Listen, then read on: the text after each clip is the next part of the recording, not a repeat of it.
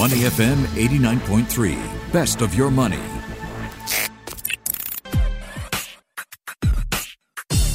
Money and Me on Your Money, only on Money FM 89.3. Could the global reflation trade be having a knock-on effect on the Straits Times Index? The STI slipped 1% so far in May. It's pared its 2021 gains to about 12%. So is the STI stalling, or is it likely to move further up? We take a closer look at earnings season in Singapore and what it means for certain sectors. Are some expected to outperform? And do valuation measures over in the U.S. indicate that some U.S. stocks have become extremely expensive? And speaking of expensive, we've been talking about copper since before its jump, if I can remind everybody. Iron ore futures, though, surging more than 10%. Copper soaring to a record amid growing bets that they're going to be among the biggest winners from a commodities boom, stoking concerns about inflation across the world, of course. So where's iron going? Iron ore prices, that is. Tong Ho Sung is Director and Head of Wealth Management for Aura Group. Tong Ho, how are you? I hope your health is doing good this Tuesday morning. How are you doing? I'm all right, not too bad, I would say, health-wise and everything else. Okay, that's good to hear. As always, welcome to the show. It's always good to speak with you. Let's start with the STI. What are you seeing for Asia's best performing stock market? Do you think rising virus cases here at home and the global reflation trade is having an impact on the STI? Well, I think the simplest way to put it basically is that markets has gone up very well, has gone up quite a fair bit, as you mentioned earlier on. Mm-hmm. Market has gone up year to date about 12%. I think what's probably going to happen is there's going to be some profit taking in the short term. Yeah, that's for sure. As you know, the most common adage that people always say is sell in May and go away. And this, I guess, reflects a very historical poorer half-year return that we usually see between May and October as compared to November and April period. While this is a little bit difficult to justify in terms of empirical observation, especially on a fundamental basis, the statistics tends to warrant some consideration. And if you look at the STI on average over, at least the return of the STI over a 10-year period is that it's usually down about 3%. So that old adage is holding strong. Do you think they're going to wait to reinvest in November? Well, traditionally, that's the second and third quarter tends to be a little bit slower. That's true. So I think the market's going to be just drifting sideways for the time being. Meanwhile, we saw investors bidding up shares in Tokyo, in Seoul, and Sydney, but selling off here in Singapore. Yesterday, the STI failed to find support at the 3,200 level. Yesterday, what do you think is going on? Tokyo, Seoul, Sydney, investors bidding up shares there, that old adage not holding in those areas? Well, I guess it's very much a rotational play, right? I mean, similarly to the equity market in terms of companies, you have the value versus growth story, right? Mm-hmm. So as Singapore's market has risen quite high, it's due for some profit taking. So they're basically just rotating it out to the other regional markets. And as for Australia, as you know, for Australia's market tends to be much more heavily weighted towards the commodities, the minerals, and that has done very well. Yes. So that has both. I would say what will happen is the Australian stock market will probably attract some capital or investments over the next little while at least. That's right. We will talk about commodities in just a bit. Let me take a check on the STI this morning, 9 minutes past 10. It is in the red, down 0.81% to 3,156.76. All right, let's take a closer look at earnings season happening here in Singapore. Pretty bumper season, a lot of good results. Which sectors are you expecting to outperform, Tong Ho? As you know, I mean, as you said, I mean, results has come in, I would say, pretty good. to be expected. After all, we're all coming out from a pandemic and a lower base. The way I see it, I mean, the traditional economic sensitive stocks like your banks, your real estate developers are probably the ones that will continue to outperform. I continue to like the healthcare sector as well, because as you can see from some places around globally, that there seems to be a second or third wave, and very targeted lockdowns seem to be coming on stream. Right. So with all that, I think healthcare, banking, the real estate developers, e-commerce will probably still continue to do quite well, and that in turn will benefit the industrial REITs as well, or the logistics sector. And I like the continued staple supermarkets out there, because no matter what, we're still going to need to eat anyhow. Yeah, apparently we still need our coffee as well. Coffee shop operator Kim Lee, its profits more than doubled in the first half of its financial year. So, some were questioning whether people would go out and have their coffee, but apparently coffee shops doing well. Well, with restrictions, the movement restrictions and working from home, people can still go out, and why not go out and meet some friends and then have yourself a coffee at the same time. While you're at it, yeah. All right, let's take a closer look at our other topics that we've got lined up for Tong Ho. Let's take a look at, do you think valuation measures are indicating that U.S. stocks have become extremely expensive, Tong Ho? Actually, the U.S. market has, on a valuation basis, has been expensive for quite some time now.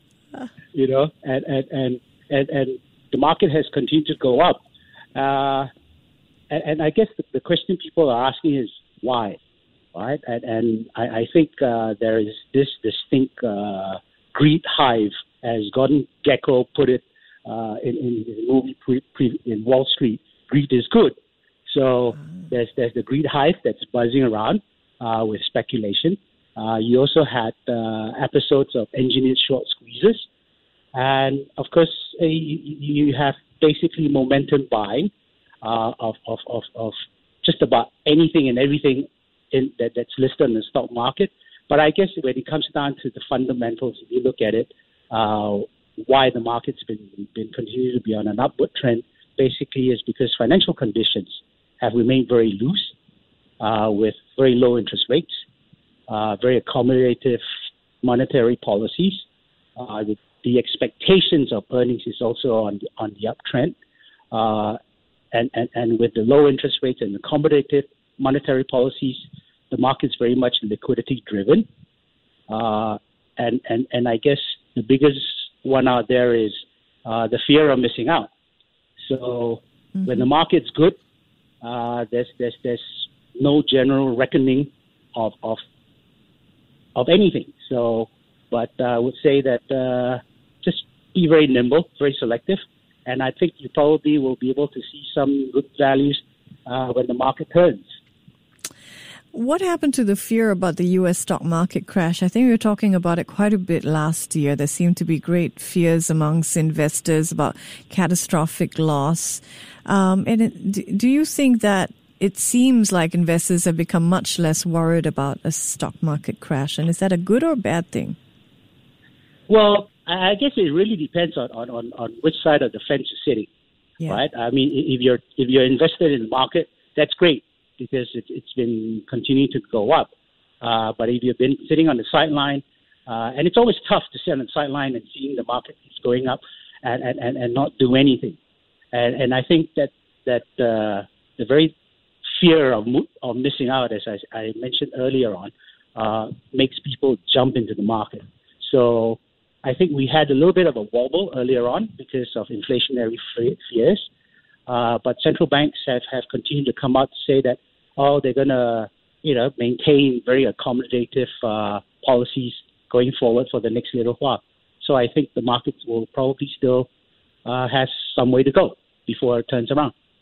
All right. We've been talking about the disappointing job numbers and the sort of dichotomy between job numbers not doing so great, but indices hitting record levels. So investors not seemingly looking away from the disappointing jobs numbers. But what do you think the employment figures indicate about the possible knock-on effects? What does that mean for the US dollar? For the US dollar, I would imagine that it would be mostly range-bound. It will probably be very currency specific. I think because I think last week's number that the U.S. unemployment benefits fell below 500,000. I think for the first time since the start of the pandemic. This basically signals a new phase of the labor market recovery. If you look at U.S. Treasury, the 10-year benchmark tends to have stalled at, or at least peaked for the time being at 1.75, and now it's trading at about 1.6 level. So I would say that for the US dollar, it's probably going to be very much range bound, and depending on which currency you're looking at, I think that's where you probably can see some bullishness or bearishness or neutrality down there. So the US dollar, you expect to still come under disappointment as we reflect on the weaker employment numbers moving ahead? I would say yes, especially when central banks have come out. At least Chairman of the U.S. Federal Reserve, Jerome Powell, came out to say that that they don't intend to pare back any of the bond buying. Interest rates will continue to stay low, which basically means that people will look at it and go, okay, I can get back into the risk. The risk appetite will then come back on, right? And when that happens, the U.S. dollar tends to weaken a little bit. If you look at the U.S. dollar index, that's a little bit trading a little bit on the downside. So it's going to be very much data driven, but I would imagine that dollar is still going to be very range bound. All right. And have we come to iron ore futures yet? Not yet. We need to talk about that. Surging more than 10%. So we know we're in the midst of a commodities boom, and it seems like copper and iron ore futures are amongst the biggest winners. What are your expectations for iron ore prices? Boy, I think all this, what's been happening is commodity prices have been surging quite a fair bit. Yeah. Especially if you look at it 1 year ago. I think what iron ore has come up to has probably increased by 135% thereabouts, and copper has also reached a 10-year high. I think it's trading now at about $10,700 plus US dollars per ton. So people are talking about, are we going to see a super cycle in commodities? Right. And I think what's probably going to underpin commodity prices going ahead is, one, the pivot towards infrastructure building. As the U.S. President Joe Biden has also mentioned that one of the key pillars for his plan was to rebuild a lot of the U.S. infrastructure. And then when you talk, and as well as China as well, and if China was to tighten and actually, their environmental requirements and all, you would see commodity, especially commodities like copper, iron ore, steel, aluminum.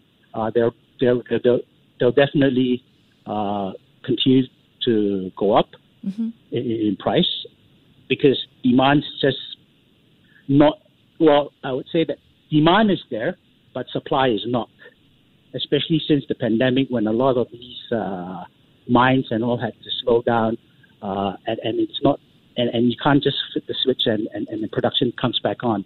So right now, I would say that demand is definitely outstripping supply, and that's one of the reasons why the commodity prices have actually done very well this year.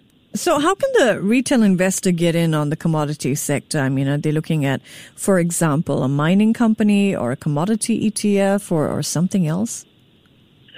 Well, I would say that the simplest and cheapest way to benefit would be, yes, very much a commodities-focused ETF. That there are quite a number of ETFs out there. And of course, another way to basically, I would call it, to benefit from this upswing would be to invest directly in the commodity producers itself, because they have, especially the big ones, they have relatively fixed costs, and their earnings will continue to rise. And one of the other advantage of investing in a commodity related company is that they can deliver high and sustainable dividend income. So when you have a combination of price gains as well as reinvested dividends over the period of time, I think you would do very well. Great insight there. I'm going to start researching those commodity prices right now. Sure. Thank you, Tong Ho, for joining us. Have a wonderful Tuesday. Yeah, you too. Thanks so much. He's Tong Ho Seung, Director and Head of Wealth Management for the Aura Group. I'm Michelle Martin. Before acting on the information on Money FM, please consider if it's suitable for your own investment objectives, financial situation, and risk tolerance. To listen to more great interviews, download our podcasts at moneyfm893.sg or download our audio app. That's AWEDIO. Available on Google Play or the App Store.